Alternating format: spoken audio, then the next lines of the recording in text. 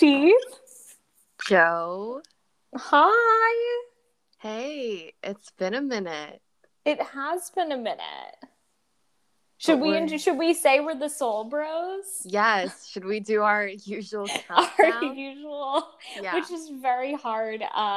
And the fans at home need to know that this is not uh, as easy. Not when you can't see the other person. no, it's not easy during the pandemic, even as it wanes down.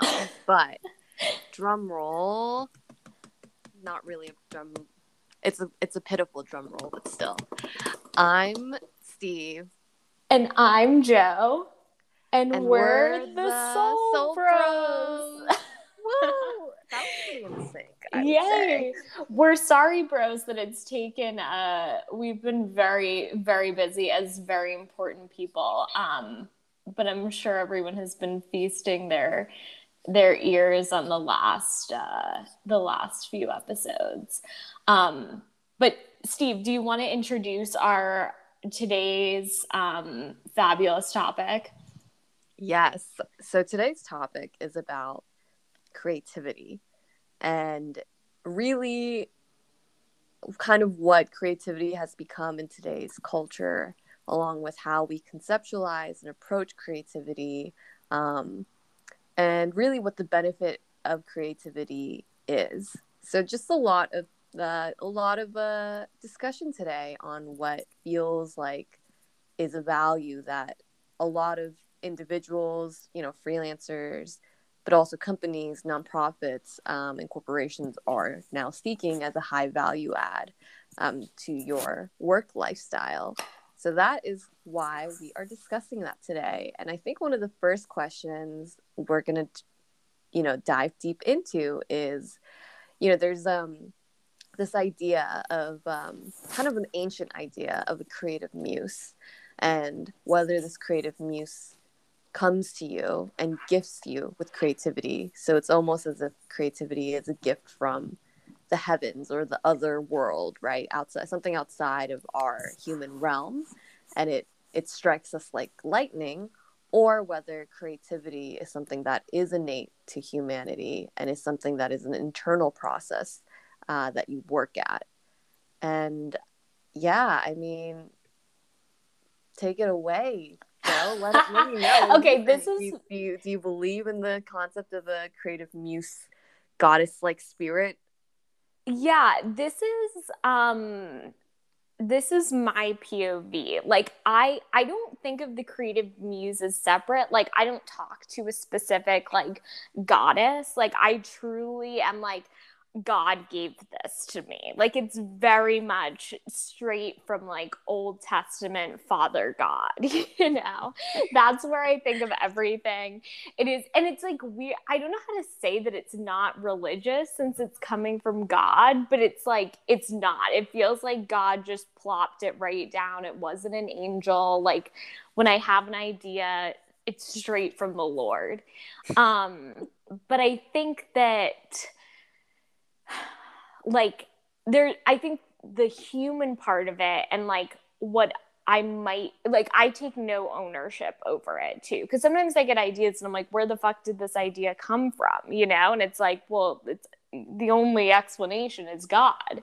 um but I think the human part of it, maybe what we can take credit for, is kind of like the intellectual, uh you know, associations and connections and like, you know, I think some of those like kind of aha moments Mm. are very much like concrete and kind of like, oh yeah, I know why I thought that, you know what I mean? Like, oh, I this happened to me, or I read about this. Right, And right. you know, I don't know, maybe God plopped like this book in my hands, or you know, this news story on my feed or whatever, but like especially if it's something that like, I don't know, I've been like researching for a while or something, it's like, yeah, that's, you know, I think that part was me, you know, but I think the like those hits of like divine inspiration, like that's I take no credit. I have nothing to do with that. And I feel like sometimes some of my ideas are so nuts and weird and stuff, and I'm like, I kind of don't want to take any kind of ownership over them either. I'm like, why did I think this like crazy thing? And I'm Yeah. like, well, it's the story God wanted me to tell. That Maybe almost, that's a cop out. that does almost feel like it's kind of like God sends all these creative currents, right? And maybe creative events, creative materials. But I think you're right that the part that's on us is to connect the dots and pay attention, right? Pay attention to make the connections and then make something of it. And that part feels very human and feels more like kind of the treating creativity as a craft rather, right? It's almost like there's a certain kind of creative mindset, and I think the strikes of inspiration are sometimes just out of our control, but the part that is in our control is the paying attention part and deciding, right, these are the connections I see and this is what I'm going to make with it. We are the vessel, like, I mean, I last time I checked, God wasn't a human and like maybe can't write, so like we're needed in the process. I don't think we are but mere like meat hunks, but I I can't, I don't think I can take full credit for it. But what do you think? And do you have like, if you do think there's like something else, like do you have a specific muse that you're like, summoning, or is it God, or is it, is it more abstract than that? Yeah, I guess sometimes I think of the Holy Spirit almost as more of the muse and more of the feelings that God might send me. Yeah. Especially because the Holy Spirit was referred to in the feminine pronoun in Genesis at one point. And so I almost think of the Holy Spirit as not as a woman, but as feminine, right? As a feminine energy, which I feel like the creative muse is usually depicted as. Yeah. But I do pray, I do pray to God, for creativity. And I'll say, like, send me the focus, send me the creative idea, send me a new wind to tend to my creative gifts so that I may bear fruit. Wow, this is getting really religious. Sorry to the soul bros that are like very agnostic or atheistic and are like, yo, what did I just walk into? Usually we're not this religious, but we But both when it come comes to the from, creative juices, yeah. Well, I feel like creativity is almost you can treat, I think you actually have to treat it religiously to a yeah, degree if you want to reach a certain pinnacle with like your with creativity. reverence. Yeah. Yeah, and commitment, and like, showing up, Sacrifice. Yeah. Have you read that thing about Elizabeth? I think it was Elizabeth Gilbert, who was like, she had this article, I'll see if I can find it, but it was like, she talks a lot about showing up every day, even if you're not like inspired. Mm-hmm. Do you feel like you're in the habit of doing that? Do you think that's a good practice? Or are you like, no, I need like a fit of inspiration to get going? No, I definitely am in that camp. It's something I strive to do now, even if it's only for a little bit. But it's always something I feel like I need to be even more consistent about, right? Of I think it is almost like the practice of doing it is what begets the creative strikes of inspiration.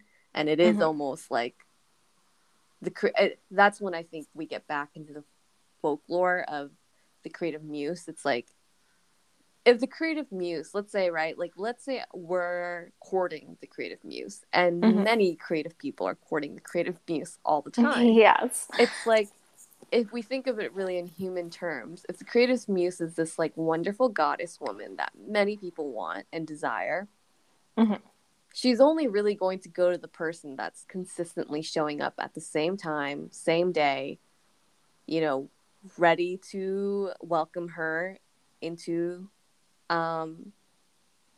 their life, right? With Mm-hmm. like the whole, and I don't mean like candles and crystals and shit, but like if you're a writer, that you're like there with your ideas or outlines, and you know you have a goal of, I'm gonna work on this thing today. And I again, I think there are days where we just do free writes and whatnot, but Mm-hmm. I do think it is like you have to prove your loyalty to the creative muse in order for her to bless you on the Yeah. rare occasion. How do you feel about it? Yeah, I mean, I think it's sometimes like you show up and then she or God who or whoever pops in, you know. I mean, to me that like kind of like I'm gonna write whether I like it or not, and I'm just gonna sit down and do it, or whatever your creative medium is, you know. It kind of like bothers me. I don't think of it. I think of inspiration as kind of separate from that. Like I feel like I get the inspiration and then I sit down and I grind it out, and I don't really even think of that as like creative time. Like that's very much like work time to me. And I don't know that she or God or whoever is necessarily like not always visiting me during that time, but Mm-hmm. I'm like churning it out anyways, you know?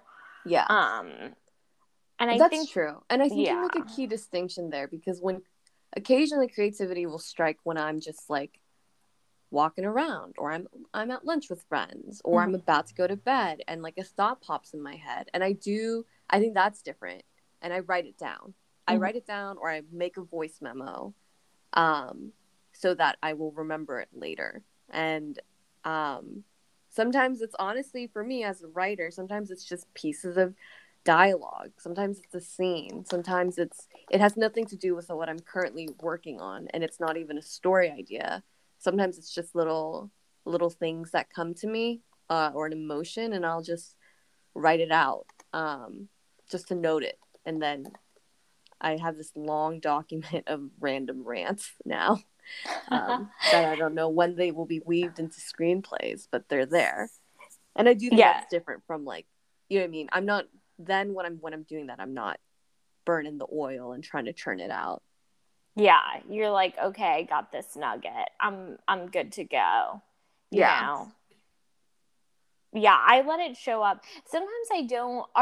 Do you always welcome it, or are you like, what is this idea doing here? Like I'm at the point where I'm kind of like, I feel like I have enough, like the idea happens and then I need to get to work, and I'm like, I have enough ideas. I really don't want another idea to pop into my head right now, you know, unless it's like the perfect thing, because I get overwhelmed when I think about like, and there's no one making me do this, but it's more of like a compulsion, like, oh, I like to like finish what I start.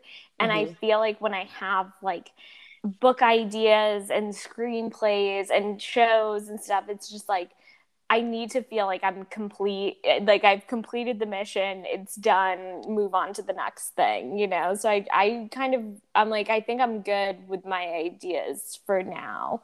But every time I say that, then something else like hits me, you know? But I should be welcoming to it, right? Probably. It's probably a good idea. I personally am in favor of being welcoming to it, because one day the fountain might dry up, right? Yeah. But I don't mean that as to insert fear into it. I think as long as you pay attention to the world and to people Mm-hmm. and how they make you feel, I feel like the well will never dry up. Um, I think it's when people stop paying attention that it feels like the creativity stops, and that can happen with when you get really tunnel vision, on your own art, right? If you get Yeah, when so you're fixated on always your working project on it. that you're always working on it, you're always grinding, you're always saying no to life outside of, you know, your screenplay. um I don't think that's healthy either, because Mm. I do think you need to have a sense of worldly experience, and being out there in the world and just being, right, just experience being yourself, and just the experience of existence to funnel back into your creativity. Um, But yeah, I think welcoming it is great, but I do get what you mean about kind of idea exhaustion. Yeah. And I just try to prioritize the main three I'm working on. And it can get hard, like when I don't, I've been working on a pilot that I've been trying to turn into an hour long, and now I'm working on a feature, but I haven't finished working on the hour long pilot. And it sometimes does feel like I'm using one creative project to distract from the other, because the other is something I no longer feel like now. It's like the motivation to finish is waning because I've been working on it for so long. So I definitely hear you on that, but I don't know, I guess it really is a balance, and also just feeling the energy you are most attracted to and want to.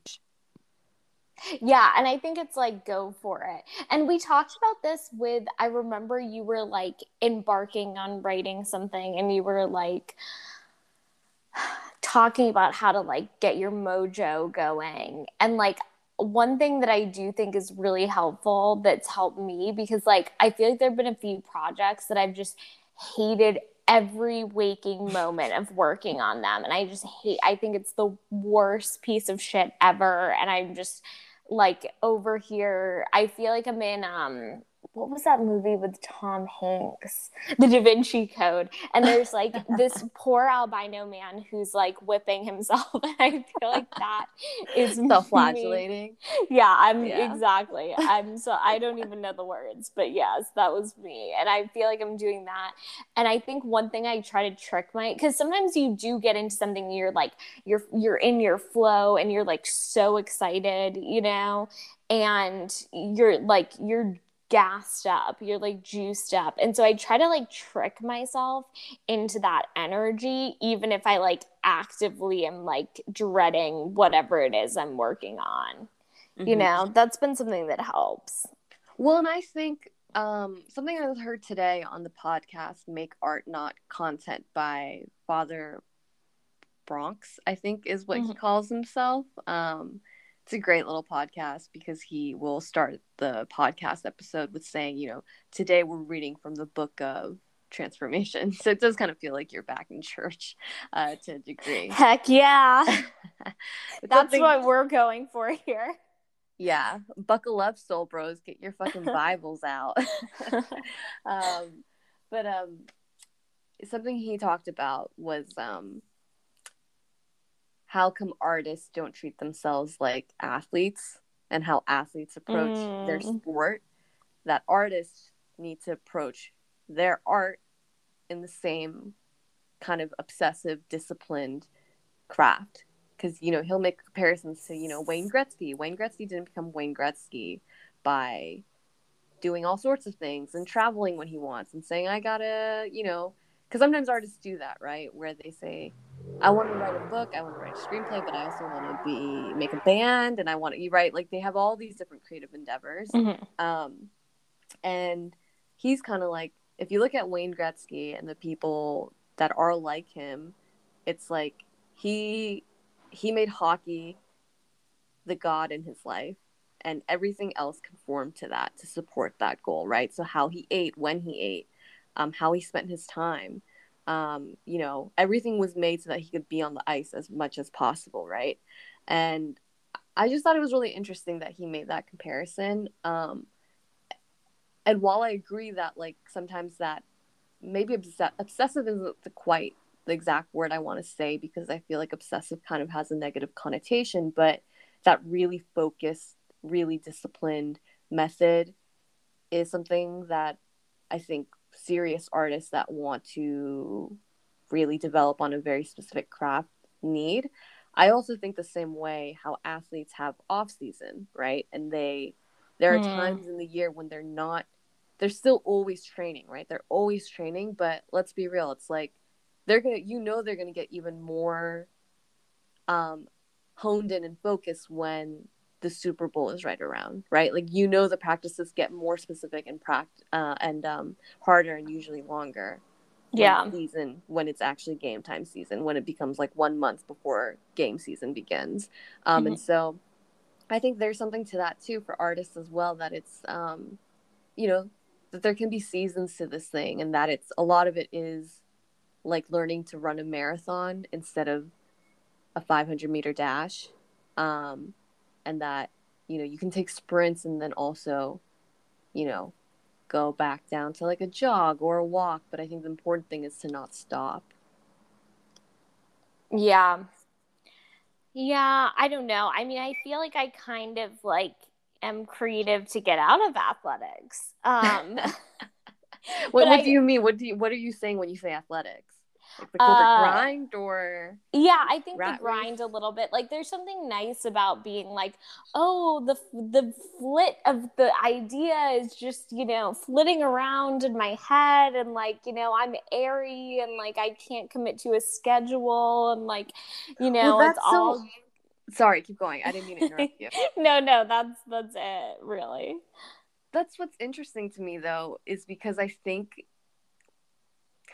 in our hyper competitive grind capitalist culture, we have tokenized creativity as a means out. I think there's a little bit of we romanticize it with escapism, and we Yeah. think, oh, this is going to be our way out. Like we have one great idea and that's going to save us from the rat race forever.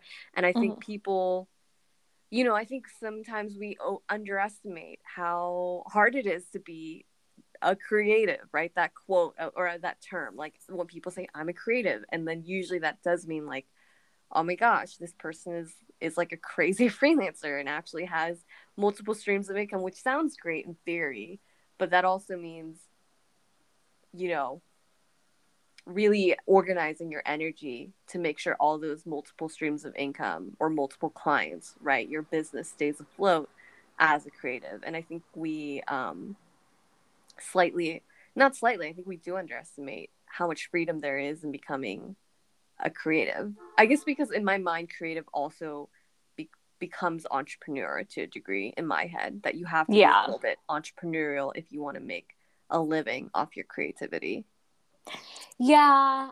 Yeah, that's a good point. I guess to me it does seem, even if it's disciplined and structured, like to me it is a mental escape to me, over and I guess some people could argue like that about sports, or, not business, I guess. But there are other things that people can argue that for. I'm sure of it, but to me, it is that feeling of like, and yeah, I don't think creativity as a profession, like being a creative as a professional, like that's probably not as much of an escape. But I think like the creative process, or like doing things that it's creative, is like kind of a break from like, Oh, okay, yeah, life. yeah. Yeah. No, yeah. I definitely agree with that. And it's tough when people see, my brain is, maybe I am a capitalist because my brain immediately went to like creativity to make money, right? Yeah. Which I So, think is what people have done. mhm. Like that people don't really have hobbies anymore. I mean, they still do, but Yeah. it feels like that conversation, the follow-up question is, oh, you have this hobby and you're good at it, and people think you're good at it, then how come it's not a side hustle? I feel like that's kind of what our culture has become, Yeah. um, especially with creative endeavors or just creative hobbies in general. Yeah. And it is work. And I do think, like, I feel like there should be some reward in it. Maybe that's capitalist of me. But what do you think is like, what does a creative mean to you? What does that look like? What is your perception of like a creative, not just Yeah. someone who's like a hobbyist, or, doing something for funsies, but like a true, it sounds like professional creative. What does that look like? Honestly, when people say I'm a creative, or I see that in someone's LinkedIn bio, I can't help but think that, ugh, I'm going to sound like such a major dick, but it's like, I don't think of them as an artist. That's for Yeah. sure. When I see It the brings words, out the dick. It's not yeah. very self-aware. It's like when I see that I'm like, uh-oh, Part you of me know? feels like this is someone who hasn't committed to one lane and is doing a lot of Yeah. different things, which there's nothing It's wrong like a with, but tastemaker. yeah, like You what. know, like before there were influencers and stuff, there was the tastemaker. And it's Mm-hmm. like, what are you talking about? What do you do? Do you get paid? What is happening? Yeah. You know? Because I feel like the jobs I think of and the professions I think of when I hear the words I'm a creative are things like very heavy in advertising, usually a Mm-hmm. copywriter or a graphic designer. Um, Maybe someone who's doing content creation on YouTube and Instagram. A lot of, Mm-hmm. I don't know, that like brands just pop up in my head every time I hear I'm a creative, or sometimes naturally that becomes I'm a creative director, right? And like usually it ties back to brands and very commercial work is the vibe I Mm-hmm. get whenever I hear that term. um yeah, that's, I guess I don't have a, and there's nothing wrong with that. Sorry, I Mm-hmm. realize I'm sounding really negative about that. There's nothing wrong with that, and usually that stuff is kind of more lucrative, right, than the TV writer that toils away in darkness until there's one screenplay sells, and even then they probably won't work again for the next 6 months until they sell another thing. Yeah. Or the guy who's making sculptures in his mom's basement, or you know, so again, it's not an insult to the term, but I don't associate it with the word artist. That's so interesting because I feel like I have such a different POV. And I'm the person who will be like, I will say this sardonically, but I'll be like, well, I'm a creative. You know what I mean? Like, if someone's trying to get me to like crunch the numbers, or which I can do, you know, but like when it comes to those more like, it's the right brain, right? Which Hmm. side of the brain is, you know, the pragmatic side? I'm looking it up right now. I The think it's right right brain is brain. visual intuitive. Okay. When that left brain stuff is going on, I'm like, I'll just throw up my hands and be like, oh, I'm a creative, you know? But I don't have it in my LinkedIn. So I think that might not be the same thing you're talking about. But I feel like when I see that in people's bios, I'm like, oh, they like have a ukulele, or they write poetry, and they also have like a day job, you know, that is nothing to do with it, and they're like, you know, putting it out there that they are like, you know, that they are more than, you know, whatever their Instagram might be implying or their day job might be implying. Mm. But we should also note for the bros that like we are, I mean, we're creative in other ways, you know, but let's not limit ourselves. But like, we are writers and we write, and like, uh, there, I feel like writing is like, to me, like, I don't want to say it's like a lowly art form, but to me, it feels like the blue collar of art. Does that make sense? Like, Yeah, I don't yeah, want to yeah. be insulting. I'll just speak for myself here, but like, to me, writing seems like, and it is a skill, it's a talent, it's an art. Like, not everyone can write well. Not everyone can write an email well. Not everyone could write a book well, you know? But like, there, something to me about writing is very practical. Like, the end product is very straightforward. It's like, here are the words on the page, you know? Yeah. And I feel like most writers, like, because you can, you know, writing maybe isn't the most practical profession to go into, but it's still something that, like, you know, you can be a copywriter or a journalist, and like there are lots of different jobs that like are writing for a job, even if it's not necessarily like nonfiction or fiction or poetry or whatever, you know, it's still Hmm. a writing job. And to me, there's something that's like very pragmatic and kind of like rolling up the sleeves and doing the work. And it's like not glamorous, and it's like not, you know, kind of, uh, it doesn't feel very enigmatic to me, whereas like being a painter or a sculptor or like a modern artist or even a poet, like they're a writer but they're already getting a little highfalutin over there. And like and I feel like I'm shitting on writing, but to me, like, I feel like writing is my trade. I don't think of myself as good at it. Like when I was being paid to write, like it was even more my trade, and I like being good at it was kind of beside the question. And it was like, I have a deadline, I'm charting this out, and I don't even know that I identify as like a writer. Like, how do you identify creatively? What would you like, what would you say to people if they ask? Would you be like, I'm a writer? Yes. Now, yes. And I'm sorry for Mhm. coughing so much. I think I swallowed a fruit fly on accident Oh while no, you were snack. speaking, which is Do you want to really get water? gross. Well, I've been chugging. I've been Okay. chugging some H2O It's to still get.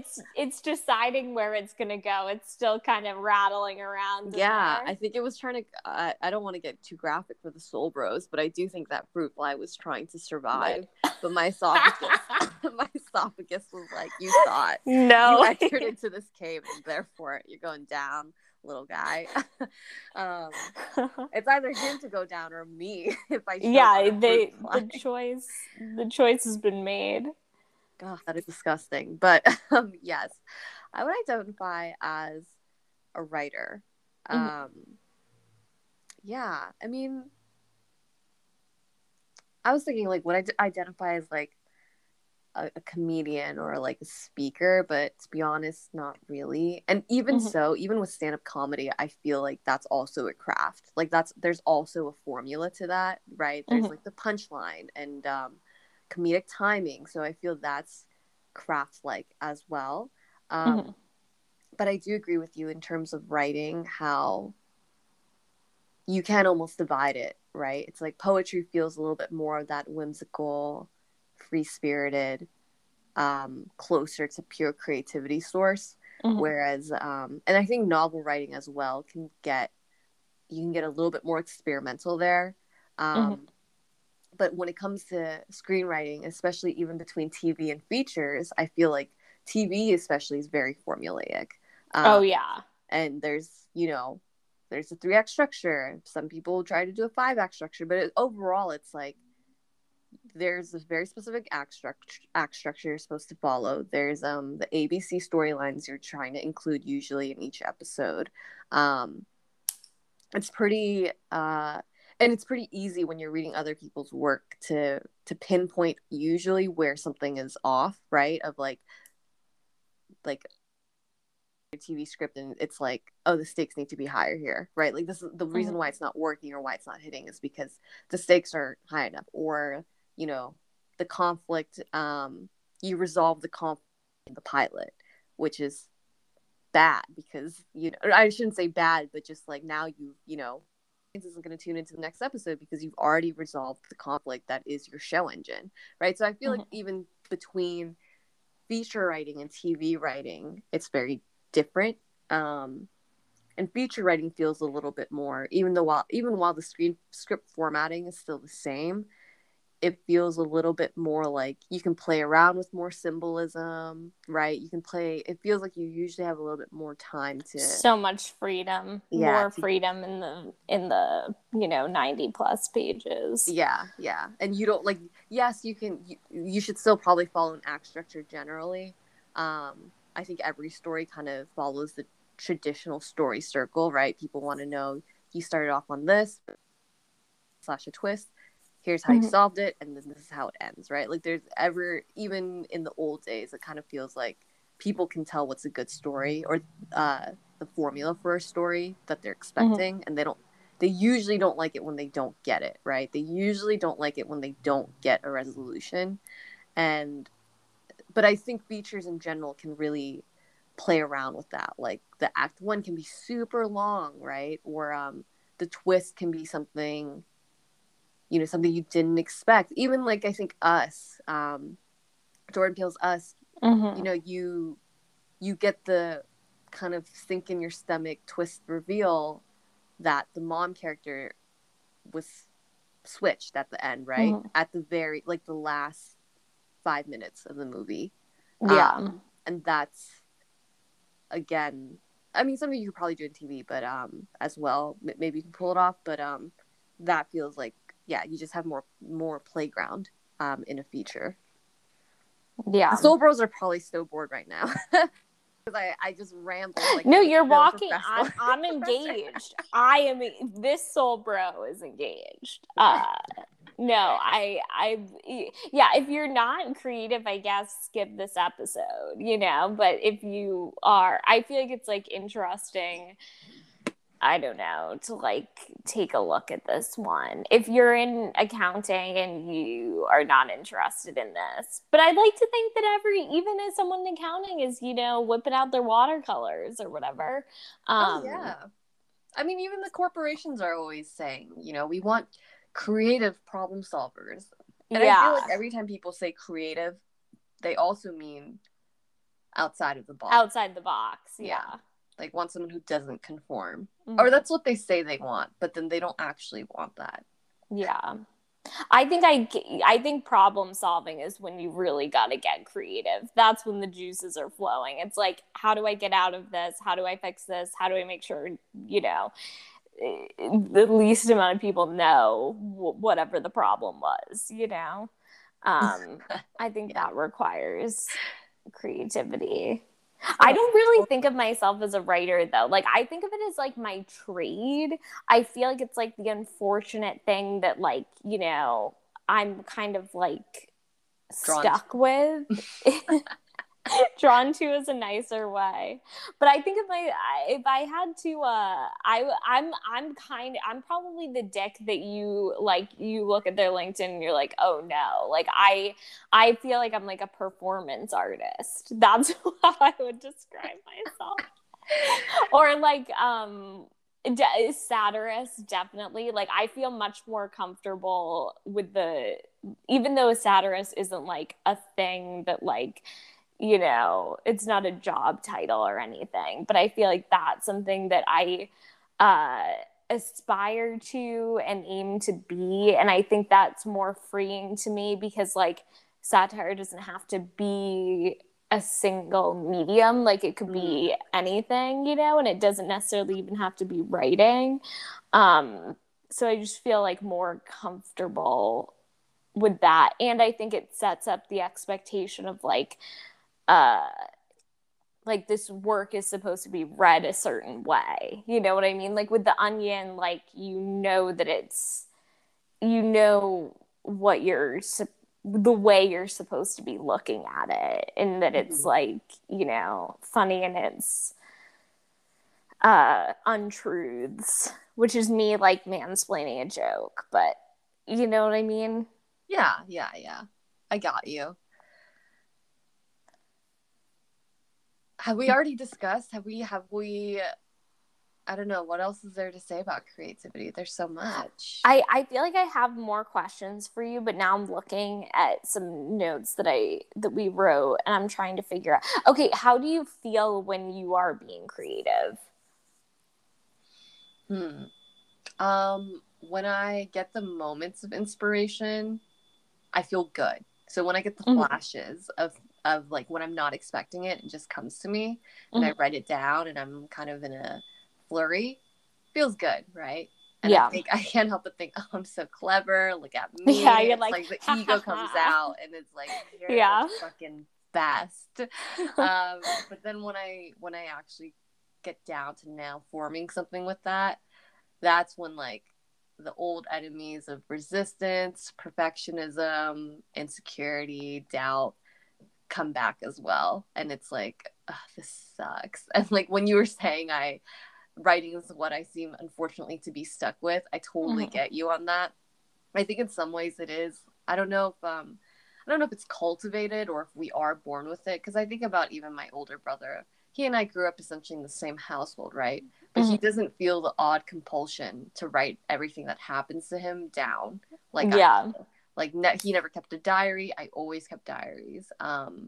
He didn't write stories in school that he didn't have to do. I always wrote, I always wrote stories, and I would I, you know, sometimes I would be caught talking to myself in the bathroom because I was acting out something. And like had rocks that I collected, and I made a whole high school saga drama with rocks. With the rocks. Who thought like there could be Brad the Rock, who's like a football QB, and like Stacy?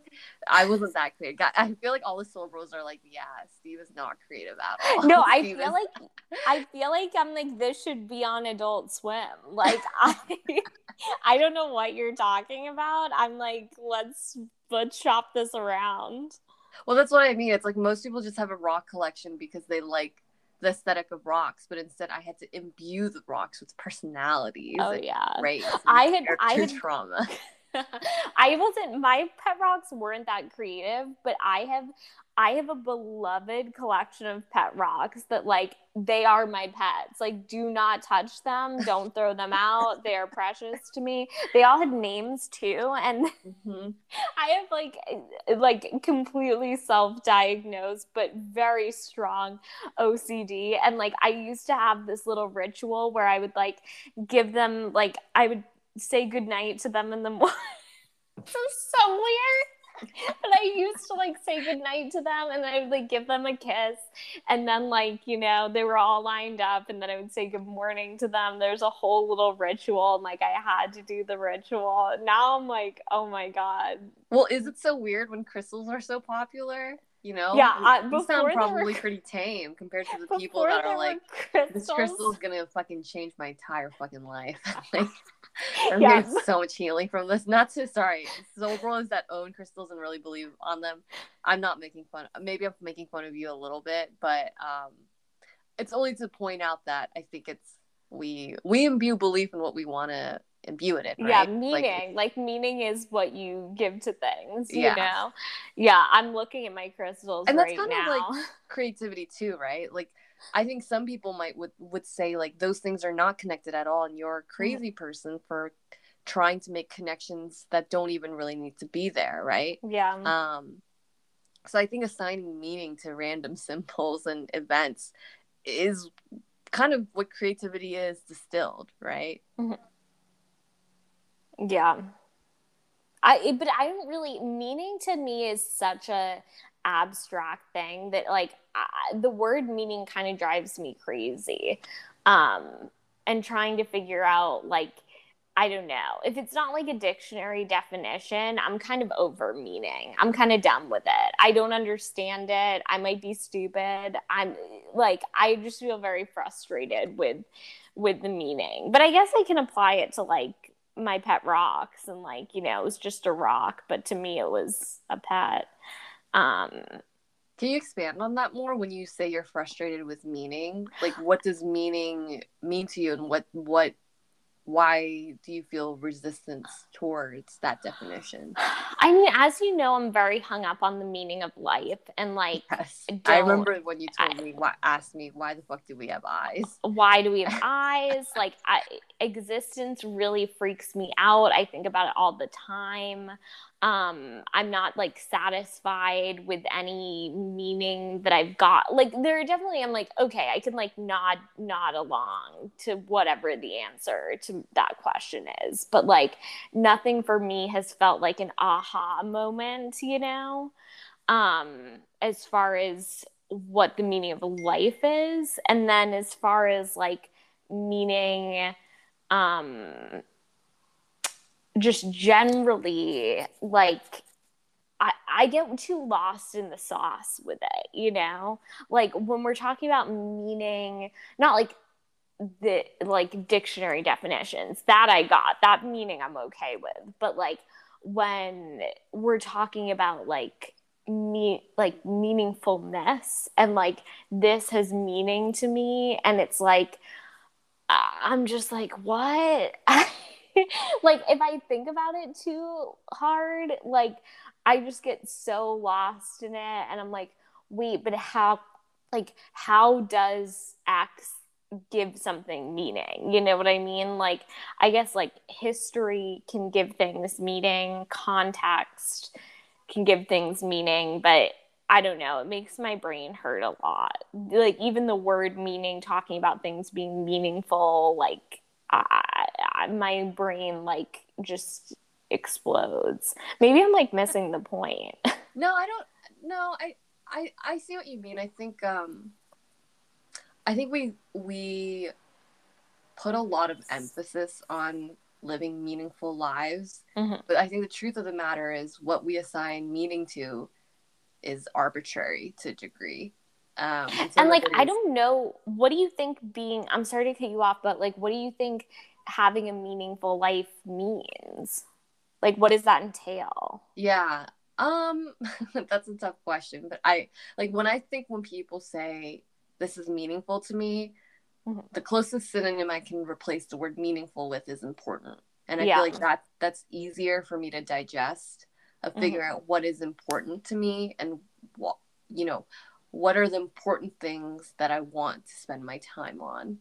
And I Mm-hmm. feel like if you can do that, spend your time the way you want on things that feel important to you, that you care about, I feel like that means you have lived a meaningful life. Um, I used to also be really caught up in the whole, why are we here? What is the meaning of our existence? What is the grand purpose that, I need to fulfill? And now I've kind of let that shit go, just because I'm like, that shit stresses me out. And I think it distracts from me actually being here in the present and just experience the joy of existence. Yeah. Namaste. Thank you for coming to my TED Talk. But yeah, I had to let go. I mean, I still think about it from time to time, and Mm-hmm. I do believe in a God concept, but I think I had to let it go so that I wouldn't spin out, because that question can make you spin out if you think about it for too long Oh, and it don't have drives me answers that crazy. satisfy you. Yeah. Yeah. And I think it used to, even like a, probably 2 years ago, like it was driving me nuts. Like I could not stop thinking about it. And like even now I'm thinking about it and I'm like, oh, why are we talking? What is talking? Like, why am I in this room? Why are humans here? Like I can just go down the whole K-hole. But like it just like being a human is so weird to me and I don't like get it. But Mm-hmm. I also like I do think that it's like I feel like I have put that, it's a little less inflammatory than it was even like 2 years ago, where it's like, okay, maybe I'm not in charge of figuring this out. Maybe it's not something that like I specifically am going to figure out. Maybe no one else will. Maybe it's one of those things that makes sense in like hindsight, you know? And like, I think when I get too hung up on it, I'm like, then it kind of takes me away from, it's like a little bit disassociative where it's like taking me out of like real life and like actually like being with people and being present and like, doing things, whether or not they are the purpose or deeply meaningful. Like, sometimes if it's not like, an act of harm or anything, like it might be okay to do it, even if it's not your like purpose, like I should probably still get groceries, right? And even on like a more like a bigger level, like being creative, like is that really why humans are here? Is there like, I feel like I would be the first one to go if it was like, the end of days. Like I don't think I'm necessary to the group, like keep the doctors and stuff, and I'll just go die in the woods. That seems really fatalistic, but yeah, I think I would. Okay, wait, yeah. Say no, what no, you were go, gonna go, say. go. I don't. Okay, two things. If it was like the end of days, choose your fighter, and I thought about this at the start of like March 2020. It's like, okay, who am I in the situation? And at first it was like, well, like I'd probably be the guy at the campfire who's like, like let's put on a play, you know? Like, I would probably figure out a way to entertain and, like, you know, hopefully amuse people, and hopefully they wouldn't kill me, because who would entertain them? Um, and then I thought about something else, and this was before I became an ordained reverend, but I was like, okay, I could do that, but still, probably if they have to decide between like the medicine man and me, like they're going to choose the medicine man, or like the cook. You know what I mean? Like, I'm not a cook or a doctor. So what business do I have being kept around? But I think the other thing would probably be, I could definitely be like the village priest. Like, I could take that on, you know, lying to God, telling people what God's saying, prayer ceremonies. Like, I got that. So I think I would probably pivot to that, because people probably would need religion and hope. Maybe I do both, you know, maybe like director on the weekdays, reverend on the weekends. Whatever people need from me, if they'll feed me and keep me around. What do you think you would be? Well, shit, I don't know if it's as well thought out as your. But I have had a chance to think about it. Like, what is your role in a In the end of days. end of day civilization, or when civilization Yeah. crumbles? Mm-hmm. Is it I mean, is it terrible to be like, I don't know, I feel like I'd end up relegated to being like a cook and watching over the kids, even though internally I'll probably be like, fuck them kids, but I guess I'll give them some bread. Like, kind of like, I don't know, maybe my brain goes straight to gender and is like concerned that I would have to just be relegated to kind of being like a den mother. Mm-hmm. But I think you would be good at keeping the kids in line, you know? oh yeah, I would put their little asses to work. Yeah, I could, It's definitely you know, like, you get pine cones, you get little little leaves. We have to have a fire by 6 o'clock, so scram and get all this shit.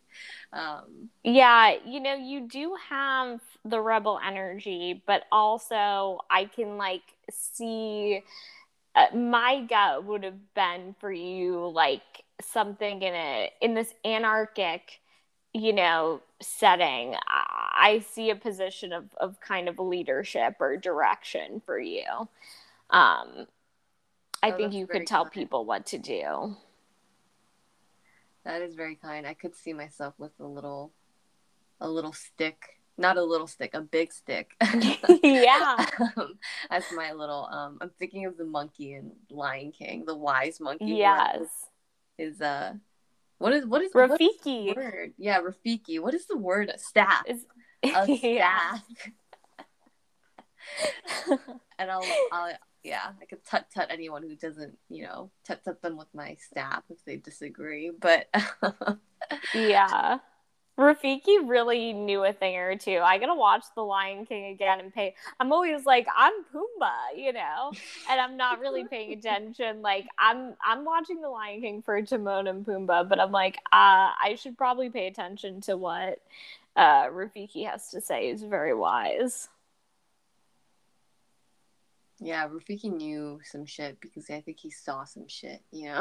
Yeah, you would definitely be, if we're in an end of days but make it the Lion King setting, like you would be Rafiki. I would be Pumbaa. Maybe Timon and Pumbaa. Timon had a bit more strategy than Pumbaa. Pumbaa was there for like the ha-has. Yeah, Pumbaa was there for a good time, not a long time. Absolutely. I wouldn't be Nala. I wouldn't be God, what, Simba. I mean, I love Mufasa. I'd like to think I've got a little bit of Scar energy too. Scar was gay and, really the only one with his wits about him, in Wait, my Scar opinion. was gay?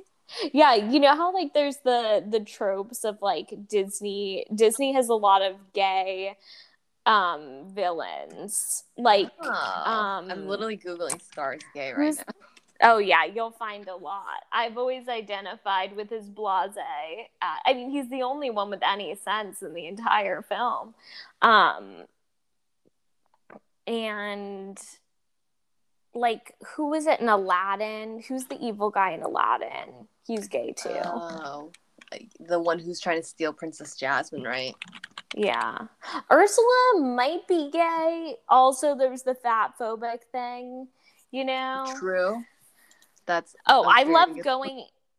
Do you also like, I think this is so interesting, and I'm not like a Disney girl, per se. Like, I'm not the person like wearing the Mickey Mouse ears around, but I love, like, you know, when they drop in, like, sometimes in the images, they'll sneak in like a dick or something. Like, the illustrators will like sneak it in. Have you heard of that?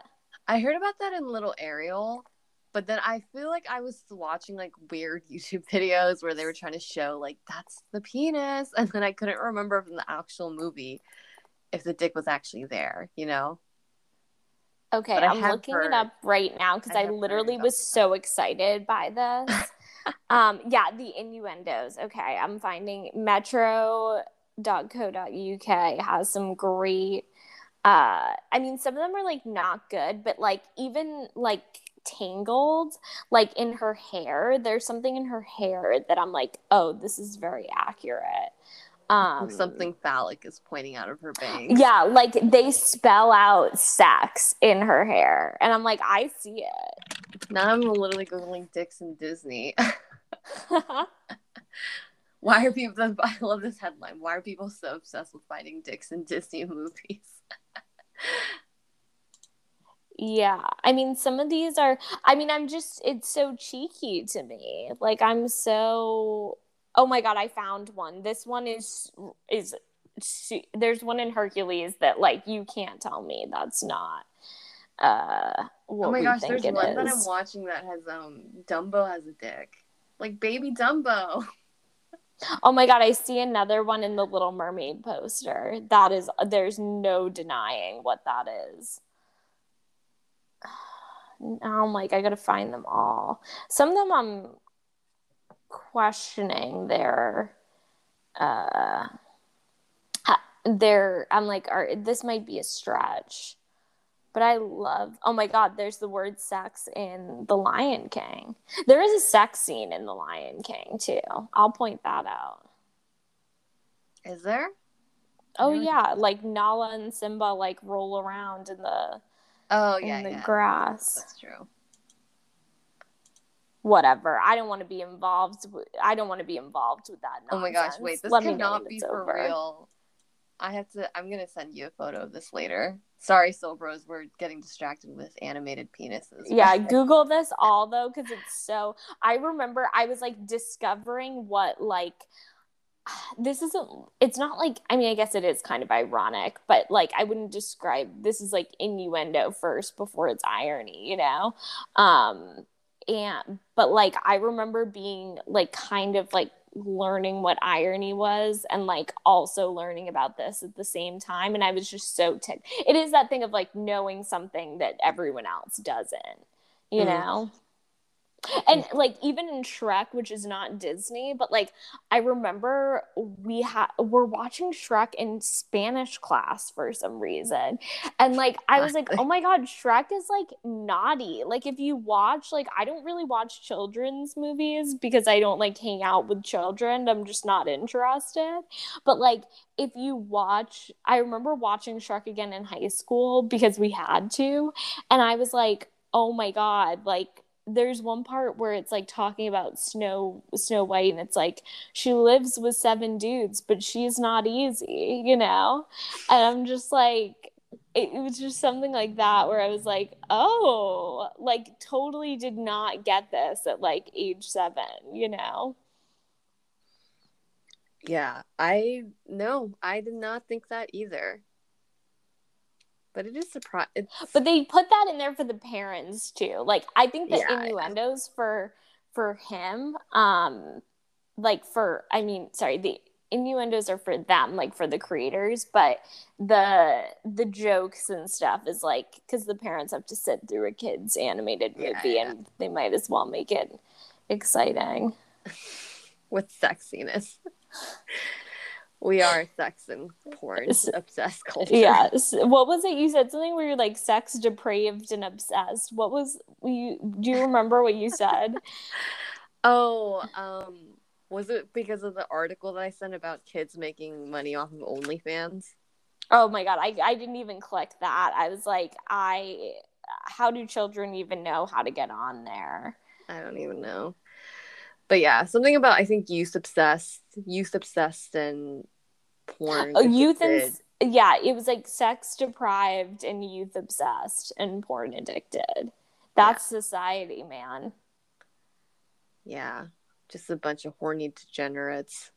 Yeah, the mind is disturbing. But before there was that, there was phallic symbols in Disney.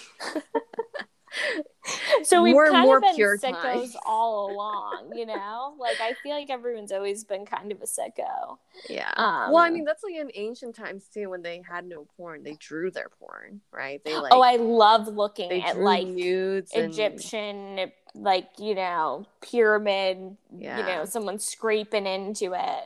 I'm like, heck yeah, do what you can. Yeah. I mean, the Japanese had, like, you know, they drew, like, tentacles. Like, giant octopus squid fucking their women. It's like, why? Yeah, I'm Googling it now because I'm trying to... Yeah, like, I love the, like, sculptures, you know? There's a lot of orgies were a big thing back in the day. Yeah, true. It's so interesting when people are like, you know, that you know, with the sex liberation movement, that like it's the worst times, and like, you know, sexual morality is like at its lowest, and people aren't you know, that it might destroy the nuclear family unit, especially I think in America. But it's interesting because it's kind of like, I don't know, compared to ancient times, we might be a little bit more tame. Like the sculptures I'm looking at are wild. Like, there's a child like watching this one. I'm like, hello? Is everyone okay? The answer is no. I don't know. I'm going to send you this scene, this like sculpture that on like the acrobatics going on in here. I don't even know. This makes me grateful for our puritanical age. You know, a lot of people, like, I mean, I guess the legs got broken or fell off, but there's missing legs, there's missing arms, but everyone's still, like, you know, working on it. Yeah, now I'm literally Googling ancient sex, and I'm looking at these like old ass rock paintings. Yeah, like the carved things. Yeah. And like I'm looking at like the what are they? The vases. Like, yep. I mean, there's one that I'm like, I have questions. But you know what? Everyone was expressing themselves. Sure. Go for it. Yeah, I mean, there's even a sculpture of this ancient Roman fucking a goat. So I'm like, guys, we have progressed.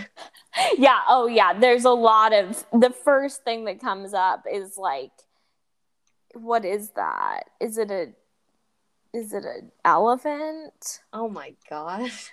I don't know. I had to quickly shimmy away. I'm like, I'm here for... Yeah, this makes the Disney stuff seem chill and like not weird, you know? Oh yeah. But there was also probably like, you know, way, way, way back in the ancient times, like there was probably a lot less like stigma around this. So people were like just being free, you know? Like no one was... I assume people weren't telling them that this is weird, you know? Yeah, I agree. They were like, heck yeah, that vase looks sick. Wow, a lot of lesbian stuff in ancient China. Yeah, and I'm seeing some gay guy stuff too. Yeah, no, And our they weren't ancestors afraid were of, getting it on. yeah, they were wild. I'm like, whoa, I don't know if I'm ready for all of this craziness. And like a lot of like threesomes, you know? Yeah.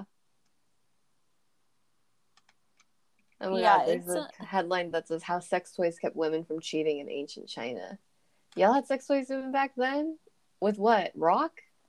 I'm yeah, I don't want to know. It doesn't seem like a good, nothing over here is looking very like sanitary. Oh my God, ew, I'm seeing the goat thing. That's a pass for me. I don't want to be involved. Tell me when it's over. Yuck. But well, I have nothing to say about the goat, but everything else, I guess, do your thing. How interesting. I want to buy one of these.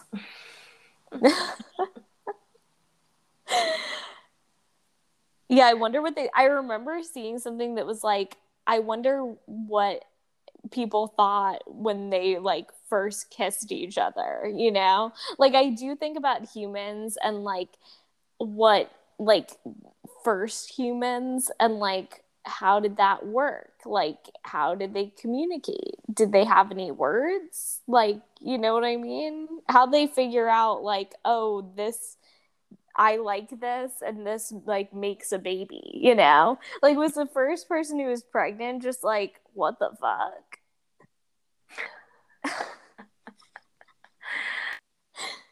don't know. I mean, I guess you would think they would just know, you know? Yeah, I guess it's like instinctual. Yeah. Like maybe it was more yeah, I feel like animalistic. people were dying left and right because like you know how it's like sometimes you have to like do the bad thing to learn from it, but I bet people were like eating poison berries and like even with fire, like fire feels so nice until you like actually get burned, you Yeah. know? And I'm like, I feel like I'd be the guy who'd just be like, ooh, feels good, and like puts his hand in the flames, you know? That's true. I'm sorry, There I've were really so many distracted things. us. I know. Should we close the episode on I don't know what that's a fact activity like the lame. Like the top three words you think of when we say creative, but that feels very school book esque. I don't know. I feel like Oh! I have a question. I do have a question. Okay. If the creative muse was real, what would be up to three sacrificial offerings you would provide for the creative muse to come visit you? Wow, this is so good. Like, does the greater the sacrifice, the greater the reward? I guess that depends on how you conceptualize the creative muse and her generosity. I think so. I think she wants to go big. I mean, I guess I would like cut off a leg or something. I don't know. I guess I would like. Maybe, What are we maybe she thinking something here? you possess. Oh, I was Or like, it could be possession or like a trait. okay. I Vanity or immediately. something. Oh, like the Little Mermaid giving up her voice. Okay, I immediately went to the Old Testament, like Abraham sacrificing his son. I was like, do I have to sacrifice my brother? Like, I guess I'll keep my brother around, you know? I don't know about that. I was like, I don't know about people, but that's immediately where my mind went. Okay, wait, tell me yours. I need to think about this. Or tell me one of yours. We can go back and forth. Um, okay. If I guess if I'm because I feel like you can think of it as object, right? Or Mm-hmm. a pleasurable pastime in your life, or like addiction, or whatever you have. Mm-hmm. I think, like you said, a relationship or the hope, right? It could be like I'm giving up like romantic relationships, right? Yeah. Because I think in some ways creativity does that, where people do end up giving I think relationships I other have. When things. you said that, I was like, oh my God, I absolutely have. Like, and I remember talking, this is so like kind of dark and like weird. And like, I feel like a lot of people might be like horrified by this. And I really do like honor and like love and cherish my relationships. But like, when it comes to dating, I'm like, oh, just so you know, like, work will always be the most, like, everyone has their like, earthly god, right? And for me it's like work, and to the extent that like I think of creativity as part of that, you know. Mm-hmm. um but yeah, I'm like, oh, that person will be like I don't feel like my purpose is like to be in a relationship necessarily, or that like I need that, you know. But I think being creative is like, and that could evolve and change. I don't want to say that like no one is like as important as work is, you know. But I definitely kind of know who my earthly god is. Mm. Um, but yeah, okay. But what would be the one that what would be one that you would give up? Hmm.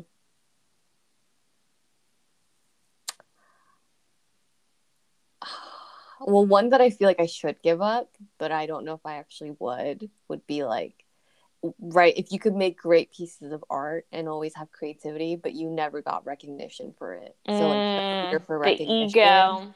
Yeah, part of me is like, I technically feel like that's probably the one that the creative muse would want the most, right? That's like a little Yeah, tasty morsel for her.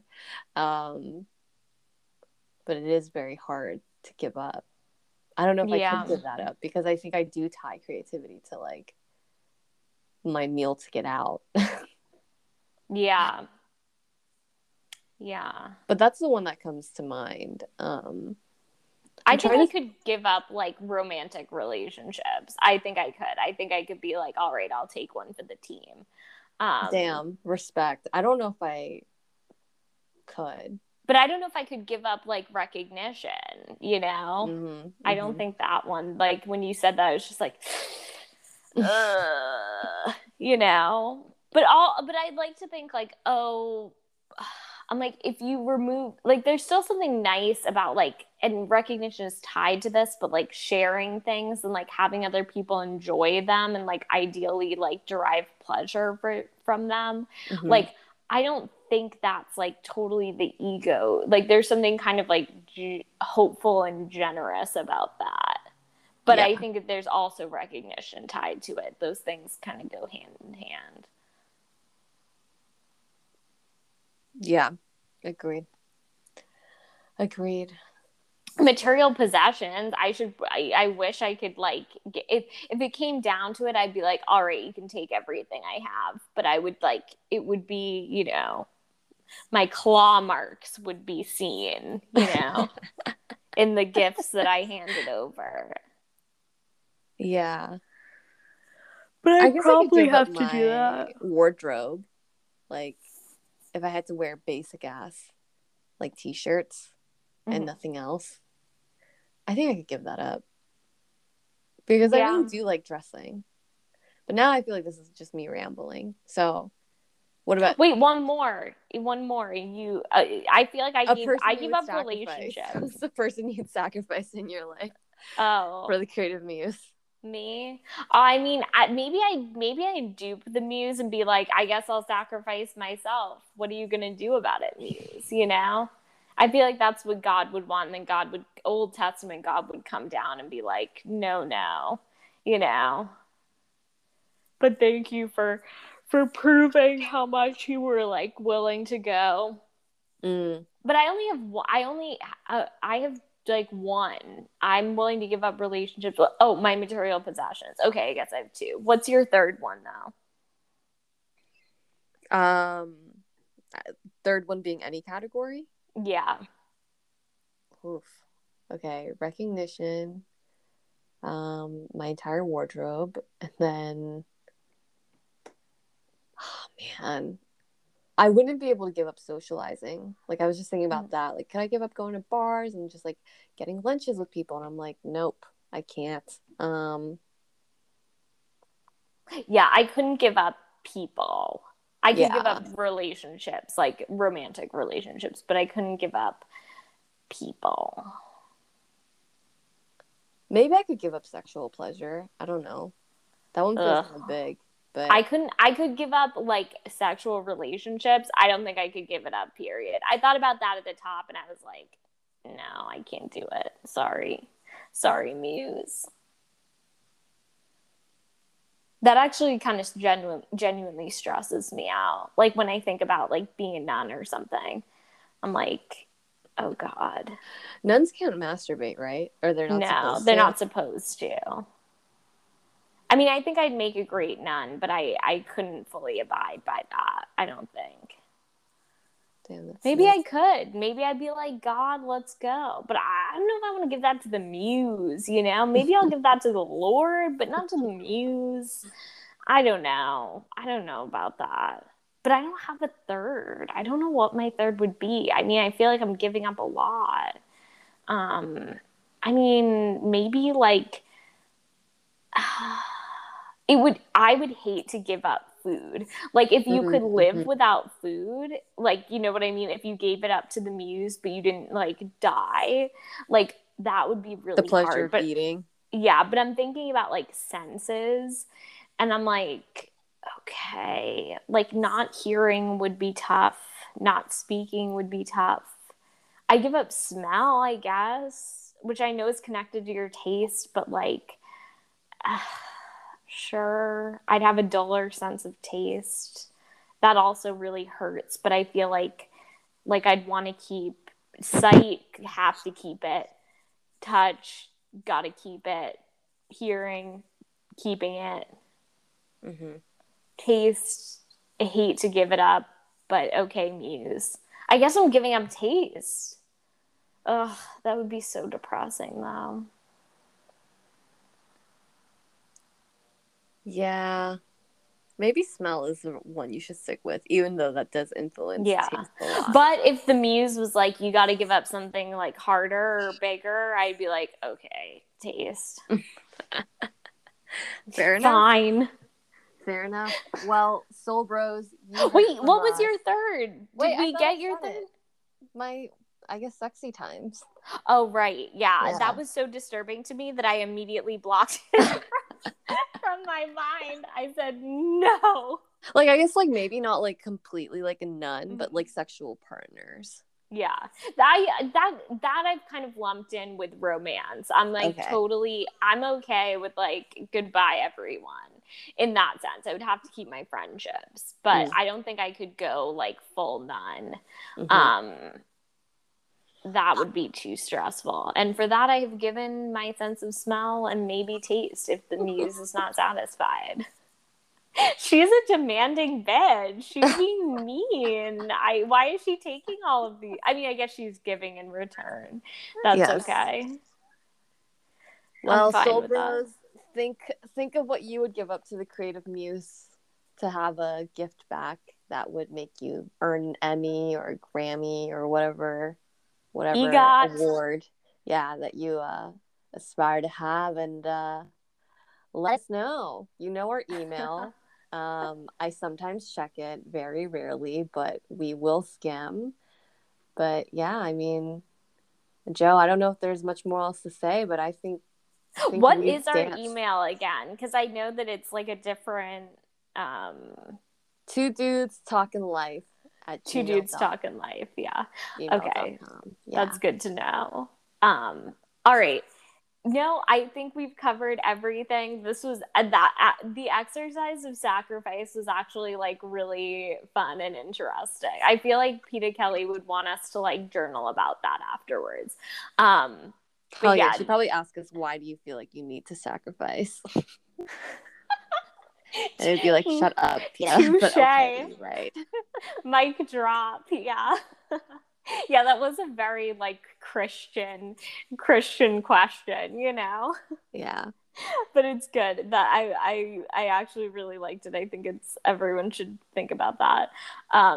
Jesus sacrificed his life. I'm sorry, this has also been I've made this very religious, but anyways, yes, this has been so fun. We will talk to you bros again soon. Yeah. See you next time, Soul Bros. Steve and Bye. Joe are out. Bye.